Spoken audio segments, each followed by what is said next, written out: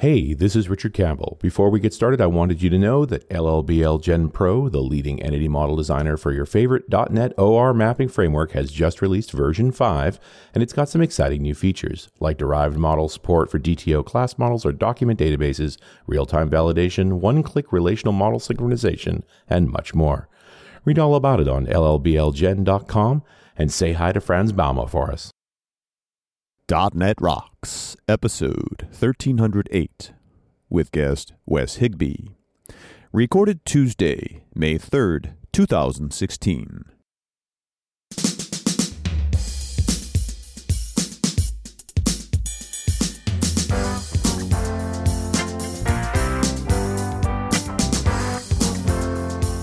Hey, welcome back. It's .NET Rocks. This is Carl Franklin. And this is Richard Campbell.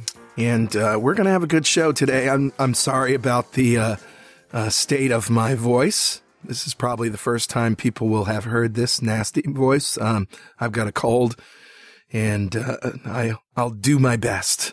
How's that? Well, I hope you don't downplay this, quote, cold. It's been a few weeks. You've done all the drugs. You missed DevSum in Sweden, which is not a small thing. People were really worried about you, buddy. Yep, that's right. I was feeling emotions for you because people were so concerned. I picked it up in Belgium, and interestingly, my doctor says there's something going around locally here, which I may have caught most of it here. I don't know, but it started as a throat tickle in Belgium. But the doc says that she's got patients who are out for 6 weeks at a time. Wow. Yeah. That's a good one. Well, I'm glad I'm remote. Well, anyway, let's roll the music for Better Know Framework. Awesome. Well, all right, buddy. What do you got? If I knew, I could get rid of it. I'm officially set up. I like asking, the doctor, hey, is there any way that you can look at my phlegm under a microscope and tell me what it is? And she's like, I wouldn't even know how to do that. I'm like, aren't you a doctor? Oh, anyway. Well, if you go to 1308.pwop.me, you will come to a product called Visual Mutator. Weird. Yeah, weird. It's on GitHub. Visual Mutator is a mutation testing tool. And I looked that up, mutation testing, because I hadn't heard of it. It's also called mutation analysis or program mutation. It's used to design new software tests and evaluate the quality of existing software tests. It involves modifying a program in small ways. Each mutated version is called a mutant. And I love that. And tests detect and reject mutants by causing the behavior of the original version to differ from the mutant. And this is called killing the mutant. So Visual Mutator is integrated into the development process as an extension for the Visual Studio IDE. Implementing the process of mutation testing, it strives to provide a way to measure the quality of the test suite. So it looks interesting to me, and I'm sure there are people out there who have a lot of experience with this, or at least some, and, we'd like to hear from you. Yeah, I guess the argument here is if I'm able to randomly mutate code and my tests don't fail, maybe my tests aren't that good. Yeah. Right. Does that make sense? Yeah. So, all right, I'll buy that. Yeah, it reminds me of genetic programming algorithms in college. We did that in our machine learning class and trying to get kind of tweaking things so the implementation wrote itself based off of the constraints we put on it. And that was the voice of Wes Higbee, who we'll be talking to in just a few minutes. But first, Richard, who's talking to us? I grabbed a comment off of show 1290, the one we did with Donovan Brown. We talked about the mobile DevOps pipeline, which I think we're going to have a little bit of a DevOps-y conversation today. So, and this particular comment comes from Mike Brandstein, who said, a great conversation as always. I especially like how the new build system in VSTS and TFS can run anywhere on Windows, Linux, even Raspberry Pi. Yeah. I'm betting you can't install VSTS on Raspberry Pi. I'm just guessing. This is me. It turns out that I'm that crazy guy with a VSTS build agent deployed to his Raspberry Pi. What? What? The build agent. He has the build agent. Oh, okay. It's just the build agent. I've been working on a continuous integration build to auto-deploy Python code for my Raspberry Pi. In the end, the app streams light sensor data into an Azure IoT hub, analyzes the data with Stream Analytics, and routes the data to SQL Azure databases, and reports on the data with Power BI. Bingo! I think that's enough code words there. He's hired. Also, I built something simple to detect ambient light changes in our living room. I know exactly what time my 4-year-old wakes up and wanders downstairs. So in the end, this is just a child detector. Although this is a simple use case for the new build engine, it shows the versatility and cross-platform capabilities of VSTS and TFS. We're seeing a new Microsoft, and it's really exciting story for everyone in the development community. Mike, I agree. And I think part of what makes this story exciting is crazy people like you. What have you done? This is nuts. But clearly it's working too. So that is very exciting. Right. I love it. So, Mike, thank you so much for your comment. A .NET Rocks mug is on its way to you. And if you'd like a .NET Rocks mug, write a comment on the website at .NETRocks.com or via any of our social media, because we publish every show to Google Plus and Facebook. And if you comment there and we read it on the show, we'll send you a mug. And definitely follow us on Twitter. I'm at Carl Franklin. He's at Rich Campbell. And send us a tweet. We put him between slides and look at him under a microscope. And let me formally introduce Wes Higbee. He is a self-proclaimed coffeeosaur, or a coffee connoisseur, a lover of fine coffees, no swill allowed. But he says artisanal sludge is also welcome. As a consultant, he helps organizations produce rapid results. And that's it, short and sweet. Welcome, Wes. That's a nice summary. Yeah, I tried to button it up for you guys. Yeah, you had more about coffee than you did about anything else, which is great. Yeah, I love it. Life priorities in life, absolutely. Right? What else do we work for? Yep. So tell us why DevOps is dead. Yeah. So, and I love the title actually, because I was thinking DevOps is a fad, but now you're making me rethink what I was going to say entirely. Oh, okay. No, but I like this, so we're going to go with this. So when I saw that, actually, I was tweeting earlier about this, and I was like, yeah, you know what? You're absolutely right. It's dead. It's dead on arrival. And it's dead on arrival because we're just seeing Agile and Lean and other methodologies rebranded as DevOps. Okay. And so really what I think we have here, and the reason I like the original title is DevOps is a fad, is I think that a lot of people are either going to come to DevOps from some other place entirely, or perhaps they're coming from Agile Lean and they're looking for the next thing to iterate. And they're going to get excited about this, but at the same time, there's really nothing new there. What's interesting to me, thinking back historically, back when people first even started talking about Agile and Lean, or at least back when I was starting to look into these methodologies and we would apply these things, we were already more or less doing what a lot of people talk about with DevOps. And that's where we have everybody be responsible for everything. And maybe that's the nature of the work that I did at the time. But in consulting work, teams of people work together, and I mean, you're responsible for everything. So you're really just talking about the term DevOps, really. I mean, you're not suggesting that developers and organizations and operations shouldn't work together, obviously. No. And quite the contrary. I think that developers and organization or operations and many other types of responsibilities in organizations have in the past either worked together well or not so well. And I think that's the underlying problem. Mm-hmm. Unavoidably, they're going to work together. The question is, will they send each other Christmas cards? Right. Yeah. And so that's because it's kind of weird to me from my history. A lot of people would wear this hat, would wear both hats or 3 or 4 other hats as well. When building custom software, we didn't have one group of people that developed it and then another group of people that deployed it and then another group of people that tested it. We just had teams.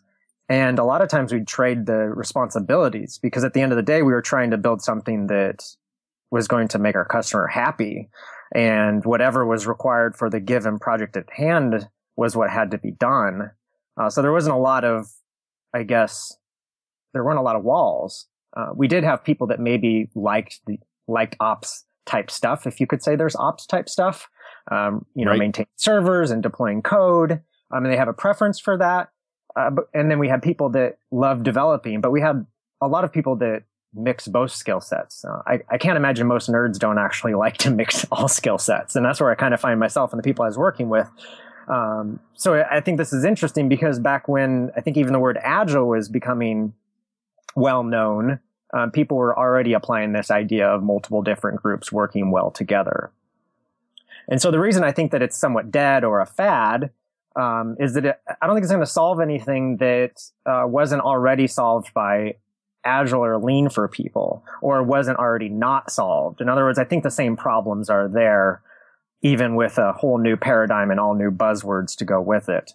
And I've actually heard people say exactly that. Isn't DevOps just Agile for operations? Yeah, it's kind of like expanding, and you can't it's like nobody's definitive about a word, and that's a good thing because we can all think about what it means to us. But the consistency I see is in talking about bringing these two groups of people together. Instead of having, as you mentioned in some orgs, there's this devs versus ops because they are so segmented that people have different purposes at the end of the day, and so they don't work well together. One group's incentivized to get features done. The other group is incentivized to keep the system secure from hackers. So these two different goals conflict with each other. And so you've had this problem, I think, that's trying to be addressed here, where it's kind of a devs versus ops mentality. It's almost a divisiveness. If you look at the election that's going on right now, you have Trump on one side blaming Mexicans for every problem we have, and then you have Sanders on the other side blaming the 1% for every problem we have in this country. Sure. So certainly, divisiveness is kind of what I see as the underlying problem. And the reason I think a lot of people won't have success with this is if they don't target that at the core, why people don't work well together. I don't think Agile or DevOps or anything is going to have any impact. And I think there's a bigger problem too. It's not just dev versus ops. This is still a very software focused perspective.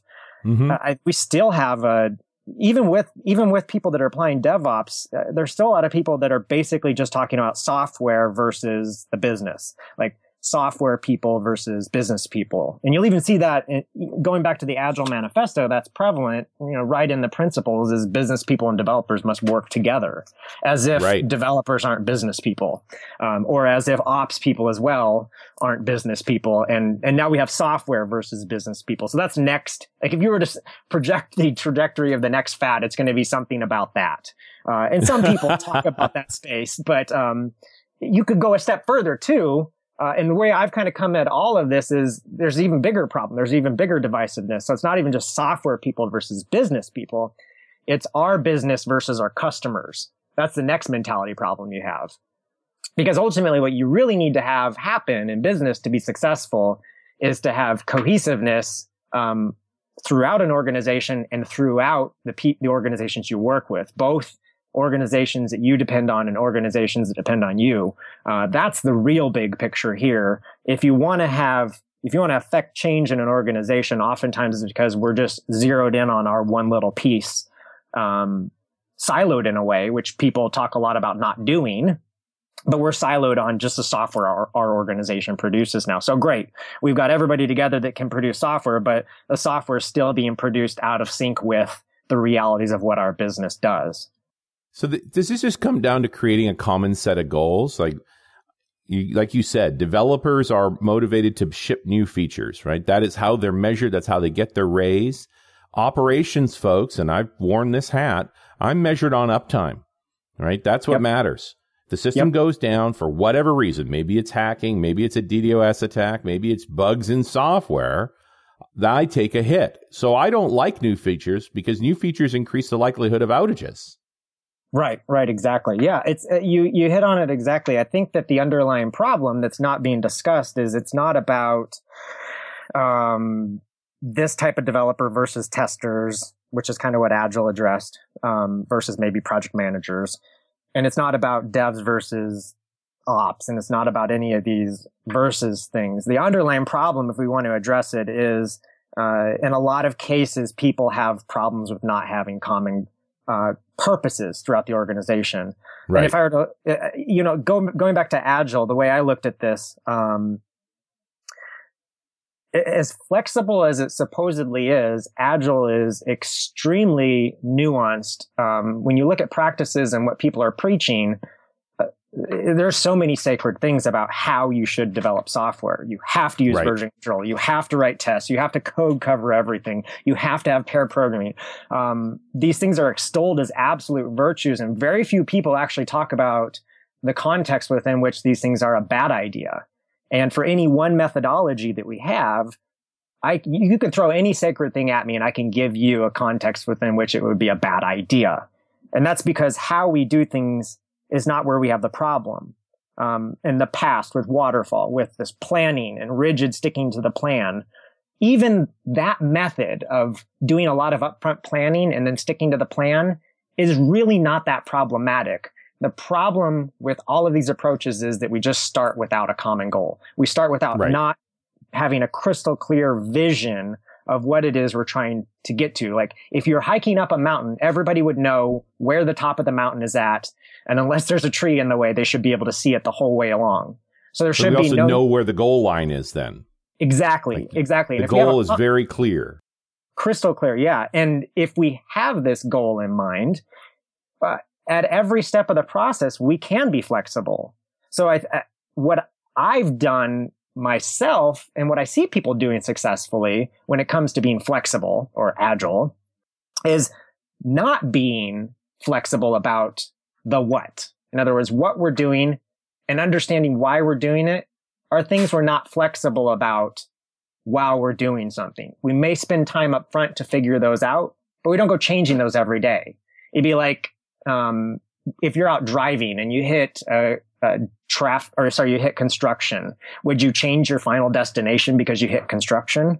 Absolutely not. So if you hit a detour, you can be flexible in getting the map out and finding another way to get to where you were going at the end of the day.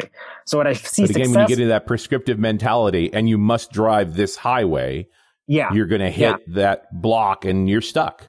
Yeah, so on this highway, I can only get to 2 cities, and the one that I want to get to is blocked, so I'll just go to the other city. So yeah, and that's what happens when you pick any methodology out of the mix here. Automation, for example, everything should be automated. So you get on the automation highway, and you're automating things that you only ever do one time a year, and it might cost $5,000, or it might even cost $500. But the question is, why are you doing that? And more importantly, we're human beings. So like it or not, we have a very limited attention span. And one of the reasons why it's important to pick your battles is that the thing we focus on, like automation, can easily become a trap. Or with Agile, I think the trap most people fell into is that they just shouldn't plan at all. Like that was kind of be flexible means no planning at all. And you get in that trap of being flexible or automating everything. And then that's all that's on your radar. So if a problem comes along, the only hammer you have is automation or be flexible. But at the end of the day, that means then you're just driving around in circles on a highway somewhere and never getting to a final destination that matters. I think it's not, it doesn't seem like that's such a big stretch to have a common set of goals. The question is, why do we struggle so mightily with this? Like, what's the problem here? It seems very obvious. Right. The problem is that we all inherently have a fundamental belief, and I'll stereotype technical people, myself being one of them. We are so close to logic that we think we're logical. We don't realize the role that emotion plays, and actually I would say the role that ignorance plays in most of our life. And so we assume that we're reasonable, but in reality, what's happening is every day new things come up that bother us, and those things that bother us in the moment are what steal our attention.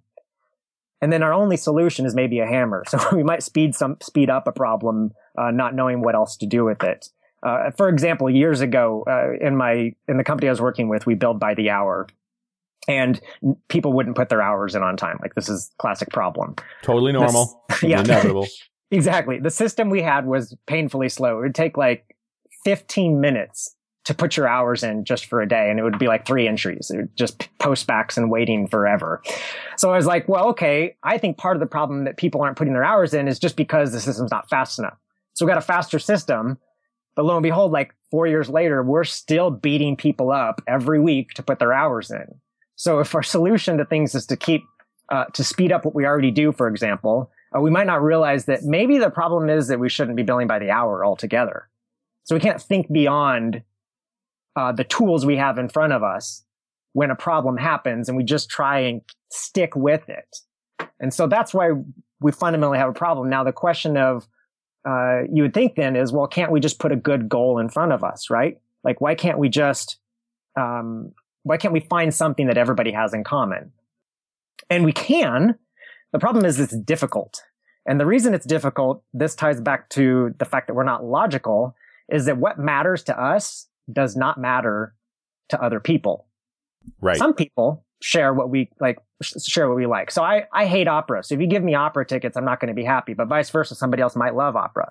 And if I got them a set of tickets to some fight match, they probably wouldn't enjoy that. But we have a tendency to think that other people value what we value. Right. Even if we're intentional about going, yeah, I know that other people don't value what I value.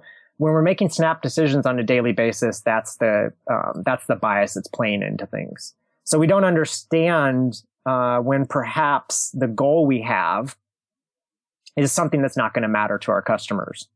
Like, it just seems like a good idea to us from where we're sitting at, from our perspective.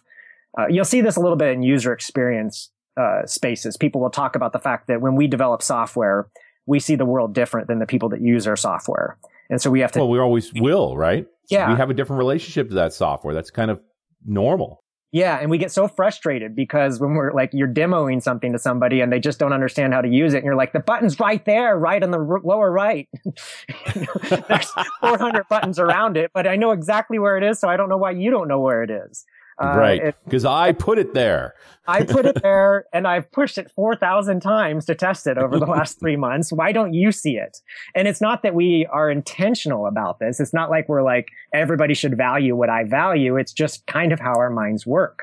It's hard to remember you're not your customer. And your relationship to your software is so intimate. Yep.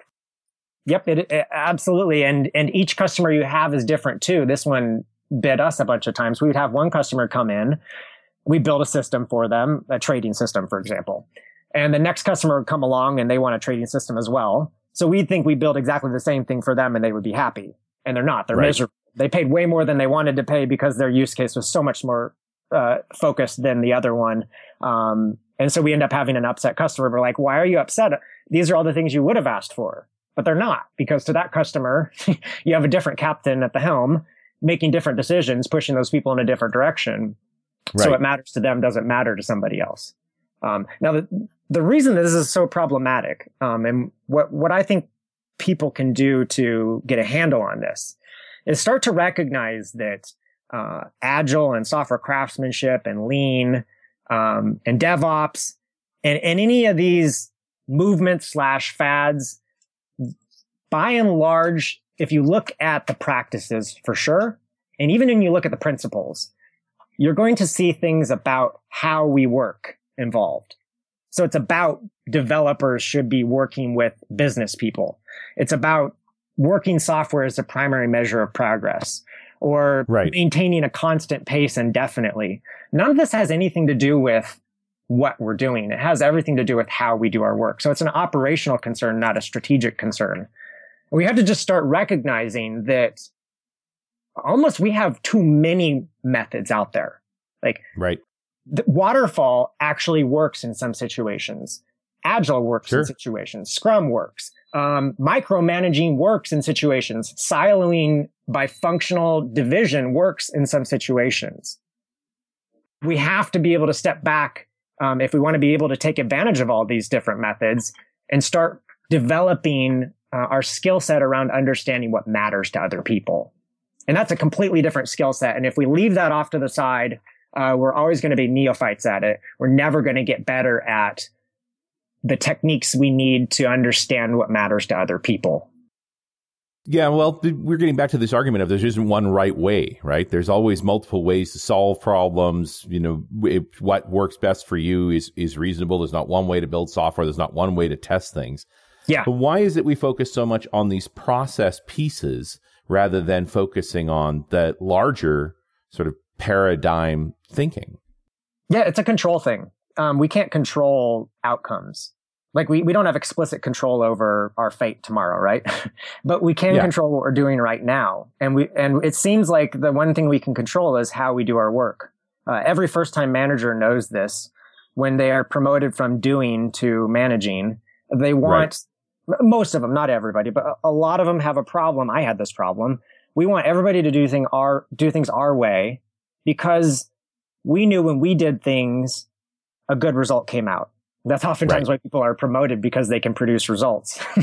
Interestingly enough, that doesn't mean that they clearly showing competence in that area. Let me move you over to this area you're not as competent at. Yeah, now it's your turn to control the helm, right, of how we do things. So recognizing that they're really it's about a false sense of control when it comes to getting people to do things your way. It's almost like a first step, but that's a huge hurdle. That would mean you reviewing other people's code doesn't mean you get to tell them what to do with it. Doesn't mean that you should, doesn't mean that you should just say whatever comes to mind, because you're a human being, you're emotional. You're likely to flip out over something stupid. Last night, I don't know if you guys watched Silicon Valley. It was brilliant. They had an episode, and this is a spoiler alert, but Jared gets a girlfriend, Richard gets a girlfriend, and it turns out that she likes spaces and he likes tabs. And they break up over this issue. Jane, yes. Yeah. So Jane, yes. Yeah. And of course it was like the little jabs at each other. Why would you want to type 8 spaces when one tab would do it for you or whatever?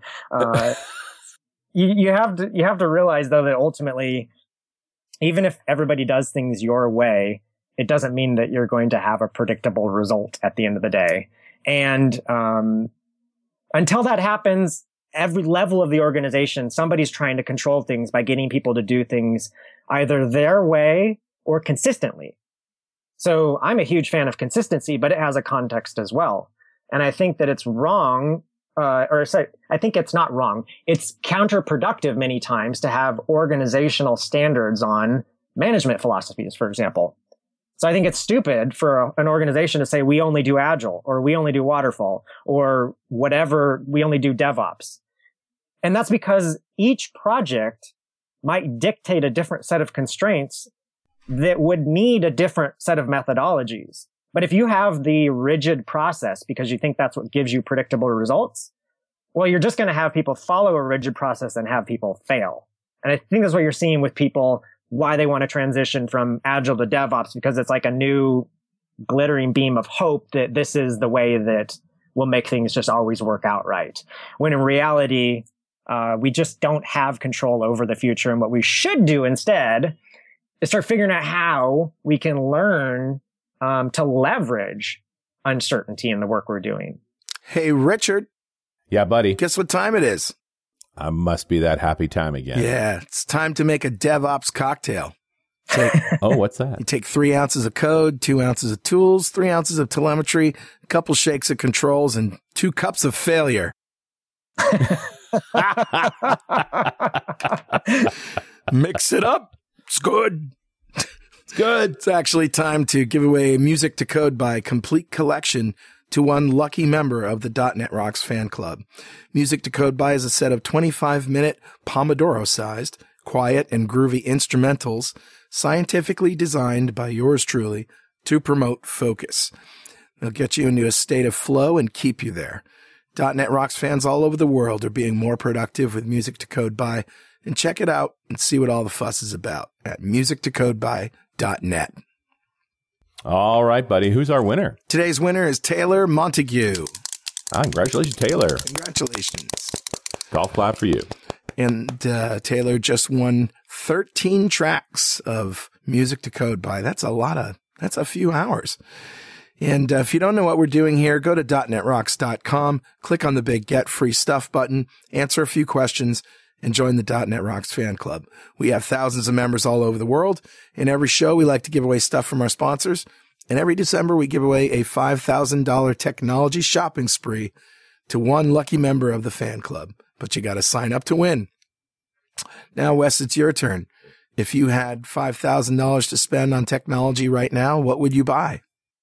I'd buy another loaded iMac to put next to mine, so I have 2 Retina displays that are awesome. Okay. More Macification. Yep.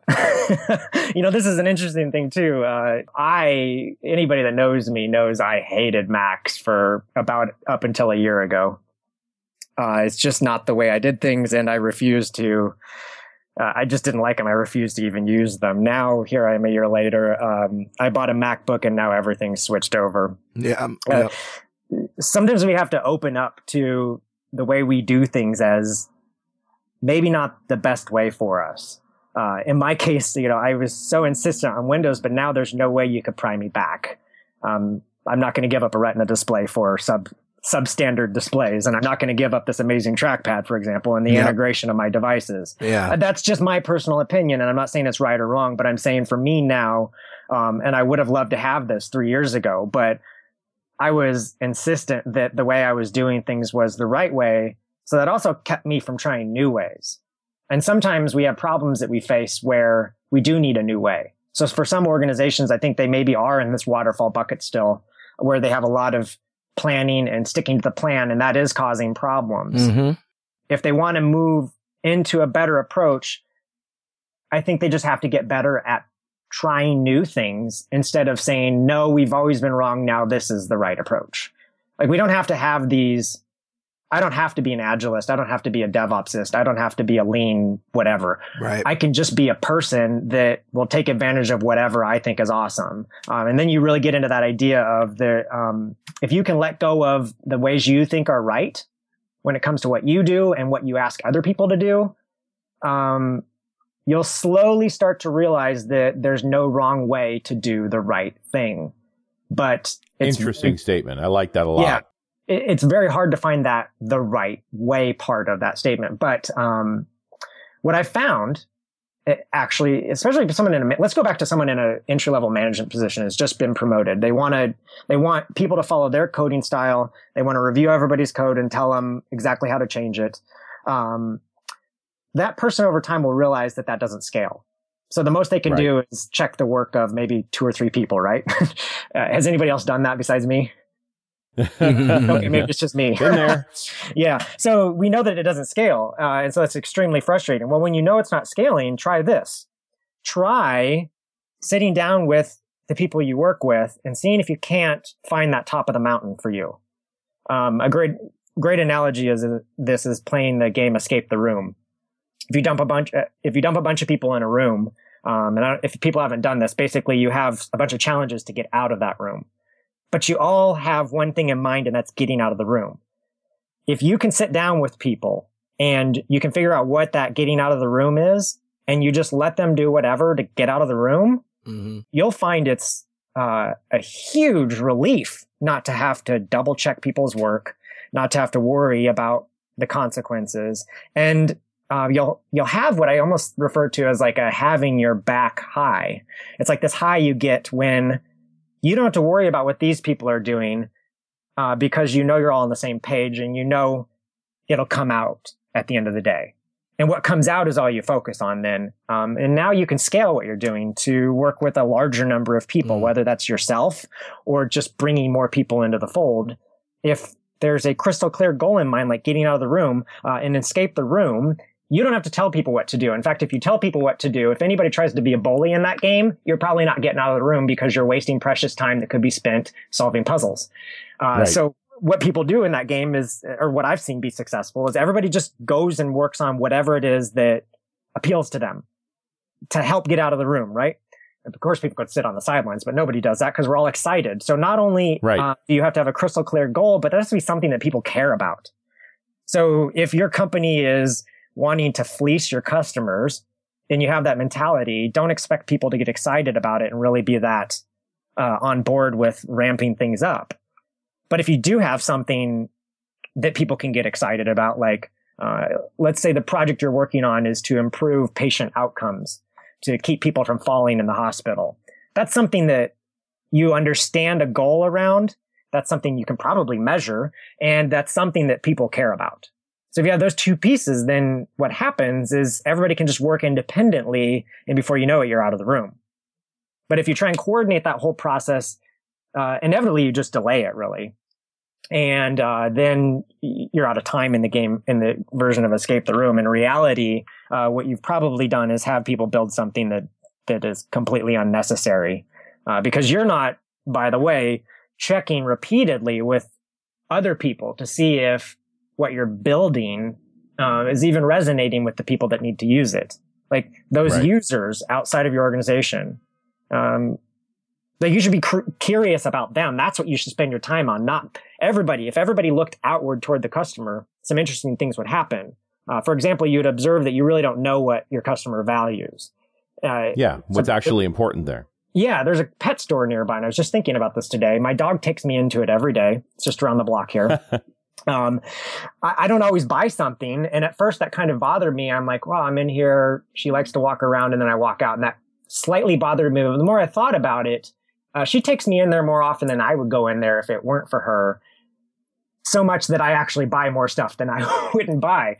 But the weird thing is, for that pet store, I doubt the owner knows that people come in just to walk around.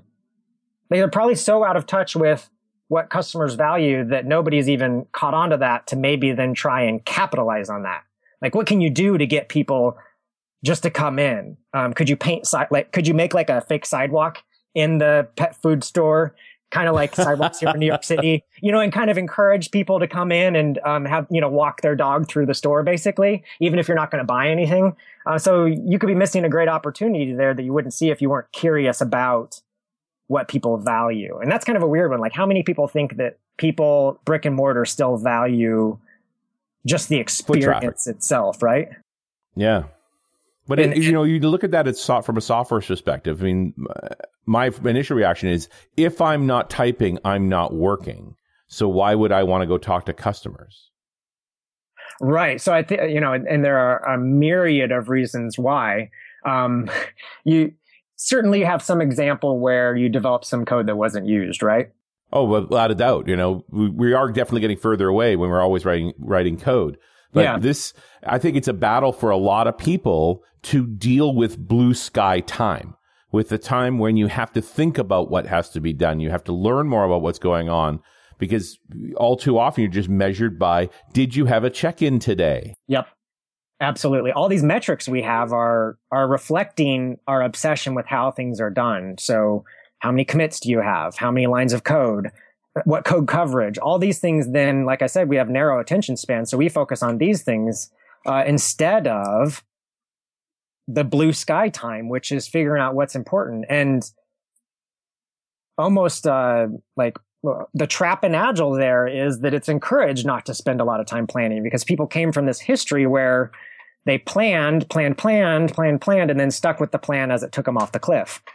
And so the rejection to that end is, we don't need any planning at all.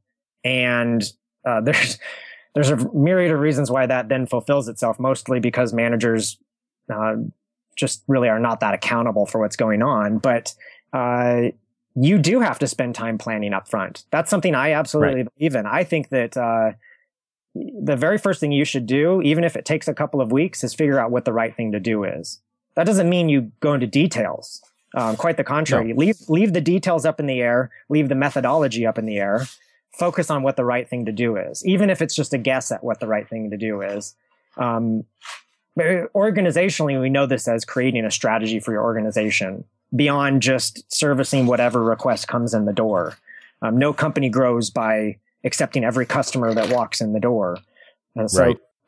So along with that, you don't want to just be developing whatever feature is on the top of your radar today. And I don't care if you do this daily or you do it bi-weekly with sprint planning. Most of the time in those processes, people doing the work are shielded from ever knowing what the work is for and why it's for that. There's almost always a degree of handoff there. But there's also a question of sort of coordinated effort. We can't have everybody running off collecting their own customer data. Can't we do this a bit more of an efficient way? Yep. Yeah, no, absolutely. And this is where the what I see as the true cross-functional aspect of all this comes in. A company is composed of people that all are oriented toward making the customer happy. So there may be some people that do that research and then share that with other people. But a lot of times, I don't think that research is being done in a lot of companies. I think most of the time people are just reacting to the changing winds. So there's nothing to share. I used to believe that people hid it. But most of the time people aren't even bothering to validate if something's a good idea. That seems more likely. If somebody knew something, if they had real data to work from, they would instinctually share it. It is power. Yeah. So the fact that they're not sharing it sort of speaks to they don't have anything. Exactly. And and part of the reason I believe that is because I believe that people are inherently good. So if they aren't sharing it, my assumption is they don't have it instead of they're hiding it. Now, there are some people that are hiding it, but they're far and few in between. And instead, then, if we don't have goals that are clear to work toward, what else do we have? We have our methodology and that's it. So the most we can do to improve ourselves is to almost baselessly improve our methodology. In other words, we just change for change's sake because we feel like then we're improving something. And maybe we cut off some time out of something we do, but does it matter at the end of the day? Like, was there a bigger opportunity for the company to grow? And we don't know. And so then we're also stuck. If we just focus on methodology, we really can only talk about best practices. We can only talk about rote without reason because there's no justification for the practices. That would actually require talking context and talking what matters to people. We don't have that. So all we can say is this is the right way to deploy code. This is the right way to set up a server. This is the right way to commit your code. This is the right formatting to use for your code. This is the right way to write a test. In the hopes that we're getting some control again, circling back to control, and we're not. And so you'll just see this staggered every layer of the organization up if there's not a good, almost culture around making sure people understand what matters. Then it's all about how are we working is the obsession. Yeah. And you need all of those pieces in there. At the same time, you also have a group of folks who almost don't want to know. I mean, I can't tell you how many developers I've said, don't bother me. Just tell me what to write. What do you need? Yeah. What do you want me to code? I want to write code. And I think that that's wonderful because I think that's actually a great case for, ultimately, that's a great case for micromanaging. Like that person wants to be told what to do. That's perfectly fine. They may fit in really well. I know there are times where I filled that role and I loved it, where you just tell me exactly what to build and I'll build it. I think what burned me eventually was just realizing that it goes unused. And I think that burns a lot of people, but some people it may not. And so for those people, that's great. Their role is to make sure that, they're good builders and other people can give them what they need to build. But I think a lot of people, we never ask that question. We're either micromanaging everybody or I would say blindly managing everybody, one of the two ends of the spectrum.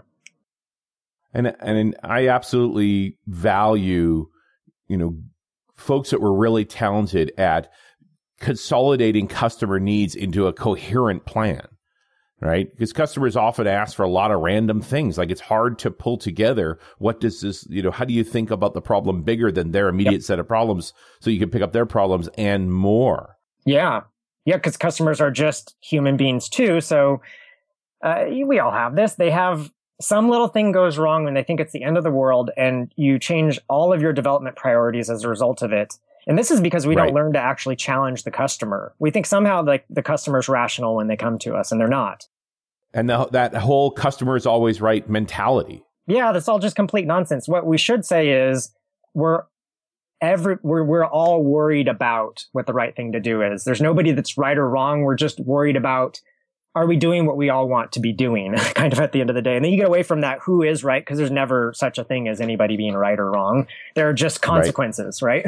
And sometimes those are perceived as good by some people. Sometimes those are perceived as bad by others. And sometimes it conflicts, like in the case of some dev and ops, where consequences are opposing. So you have to be able to think beyond just your organization and then start to push back into the customer organization to realize that because you can get into this thing like I was talking about at the beginning, where it's our company versus the customer. And the customer had better get their stuff together and know what they're asking for, because we're not going to double check that. We're just going to do what they say. And if here's the other one that's hard to catch.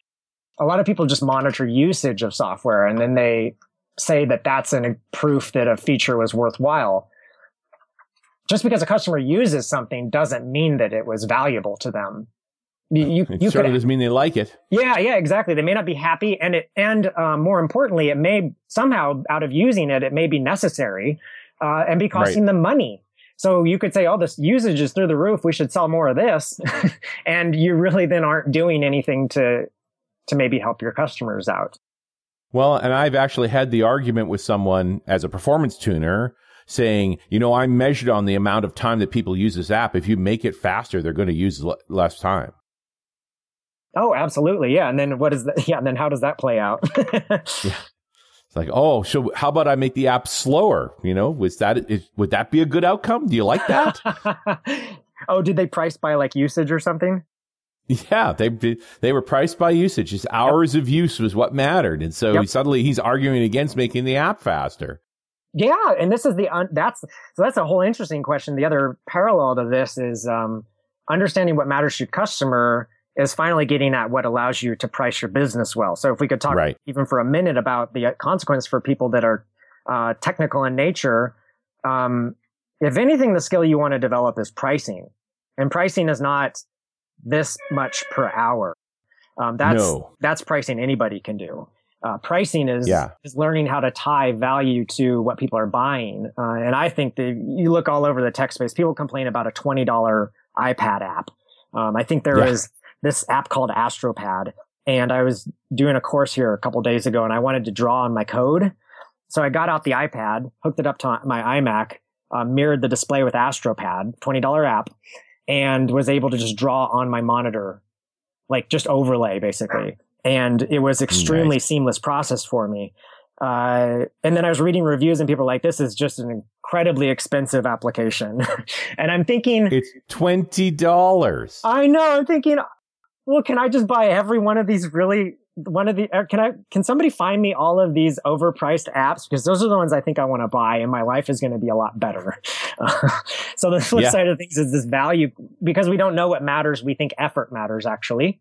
And because we focus on how, we're focused on effort a lot, not results. So we consequently price effort, not value. And that can get into a whole other dimension of business problems. Well, and you're also talking about perceived effort, not actual effort too. Yep. Like some of the best software I've ever seen was so seamless and so smooth. It looked and felt effortless, but took months of work to make that nice. Yep, absolutely.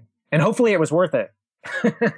Hopefully it was worth it. Well, I feel the same way about performance tuning. Performance tuning is one of those things where making the site fast is nice, but it doesn't look like a feature once you have it. Yeah, it's just something that almost is, if you have 1 million users, it's just going to be expected. Yeah, it's just nobody even thinks about it. So at the same time, when we get back to sort of the classic, we've talked about all these different DevOps pieces and the context of testing and of instrumentation and so forth. There are all these things we should be doing, or should we be doing them? Like, I don't want to just blow up the word for the sake of blowing up the word. I'll be the first to admit the word's being abused, just like Agile's been abused. Yeah. So we have, like I said, there's all these methods, and how I see it is like, when it comes to doing work, we are lucky to live in the time we live in because we have all these wonderful methods. And I use pretty much all of these methods in some way, shape, or form. It's about realizing that I can pick and choose. It's not about needing, and I don't need other people to do it my way either. So I might be able to find contexts where it doesn't step on anybody else's toes for me to do it this way. Like I was working with a customer and I was writing shell scripts to provision systems. Big deal. Of course, by the time they want to cut that over to a real system, maybe a need for CM. But I think that sometimes gets jumped on prematurely as well. So there are different ways, different tools, to approach a situation. And I think we all ought to be comfortable picking what works best for us in our context. Like you can say in the case of a prototype, I don't need all the latest bells and whistles. But when we go to a real thing, then let's talk about these 3 things that we learn and see if it justifies going from a shell script to configuration management. Because maybe it doesn't. What's actually manageable long term. Yeah. But it only matters that there is a long term. Yeah. And that's, that too. That long-term focus is really tricky, because then you're talking about what does your organization want to be doing in the future? Not just who will pay us for what now, but where do we want to be in a year or 2 years and 5 years, and how are we getting ready for that? If we're just, I think you've kept hinting at this a bunch of times. As soon as I start asking these kinds of questions, I press against the goals of the organization as a whole. Yep. Like, great testing infrastructure makes a lot of sense if you know you're going to make a dozen versions of this app over the next 10 years. Absolutely. Yep. But if you're like those kinds of conversations. Yeah, and if you're phasing out a system, it doesn't make sense to move it, most of the time. Just try and slowly kill it off if you're going to be replacing it anyways. It might just be like making sure that you also don't have conflicting priorities. I've seen that where it's like, we're getting rid of this, we're adding this, but we need to do both at the same time, even though we'll transition by the end of it all. It's and sometimes there could be a battle over individuals. Like somebody's deeply invested in a piece of software that ultimately we need to transition away from. Yep. There's a real challenge of being honest about doing that transition. Like, how is that going to affect that person's productivity? Yeah, and I think you getting back to that there's no wrong way to do things. And what's probably really hard for that person, and what I like to do myself, is from time to time, it's really fun to take something I hold near and dear and do it a different way. That might just be like using a different framework to do things. I remember a couple of years ago, I switched database migration frameworks. And I was just adamant that the one I was using was the only way you should be doing things. And I would be almost challenged at the notion of doing things a different way. So one day I was like, you know what? There's this other way. A lot of people are using it. I just want to see what it's like. I used it on a project. Turns out it's much easier to use than what I was working with. Right. And so like, just in challenging, I was like, no, I'm not going to change this. Like, this is the wrong way to do this. I opened up to that, was able to try things a new way. Now I have just an easier way to get my job done. So it's crazy. Like sometimes we have to let go of the way we do things now. And part of that is an insecurity issue. Like in this power struggle between devs, testers, QA, ops, these artificial boundaries we've drawn between responsibilities. We want to make sure that we don't cede ground to other people. They are all artificial boundaries. In the end, it's all about delivering good software. Yeah. Have you, I don't remember what the study was named, but the study that was done where basically they take, like, I think it was 2 groups of young boys, and they gave them each team names, more or less. And that's all it took for them to get to compete and fight with each other, actually. And then as soon as they had team names. Yeah, just because team names. So we sometimes and this is another reason to be careful with a word like DevOps. It seems trivial to say that this word is a fad, but sometimes we erect another camp and we then shut out using what we think other people advocate, and vice versa. We shut them out from understanding the cool things that we've developed. So we sometimes we saw this in Agile. Oh, you guys are still waterfalling that? We're the Agile guys. Yeah. And you're wrong.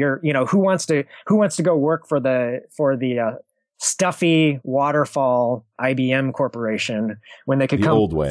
Exactly. They could come work for the cool new Agile corporation. I really appreciate that idea that labels are as much isolating as they are identifying. They are, yeah. And we get to pick what these are.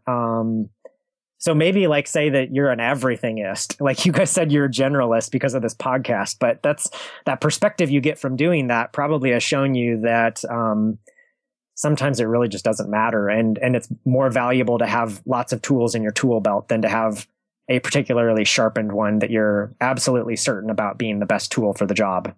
Well, and I think you were talking exactly in that area, which is you are not your work. Your work is just a manifestation of one aspect of you, and there are more manifestations.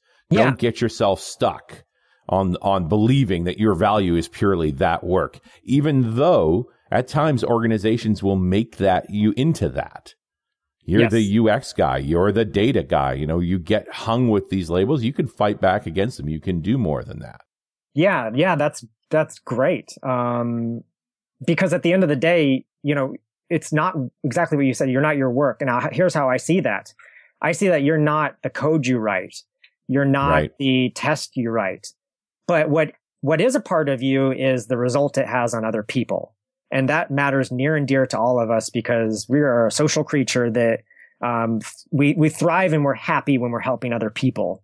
That's why we're inherently good, because something has to be awry for us to be hurting somebody, actually, because we think we're helping somebody and we're actually hurting somebody. So it is what you do for other people. So knowing the impact your software has may be the best thing you can do to let go of the way you do things. Like I couldn't care less about how I do things anymore, so long as it helps. I'd rather I'll do whatever technique's appropriate, as long as I don't harm anyone. Yeah, I can actually provide a benefit. Cruddy code that throws exceptions in the admin interface. Who cares if the users have a snappy, wonderful... The users are content and it works well for them. Yeah. Well, I think that's a great point to leave it off, Wes. And I know that Carl's struggling with his coughing right now, so maybe I'll do the close. Thanks so much for being part of the show. I really enjoyed our conversation. Hey, thanks for having me. And we'll talk to you next time on .NET Rocks.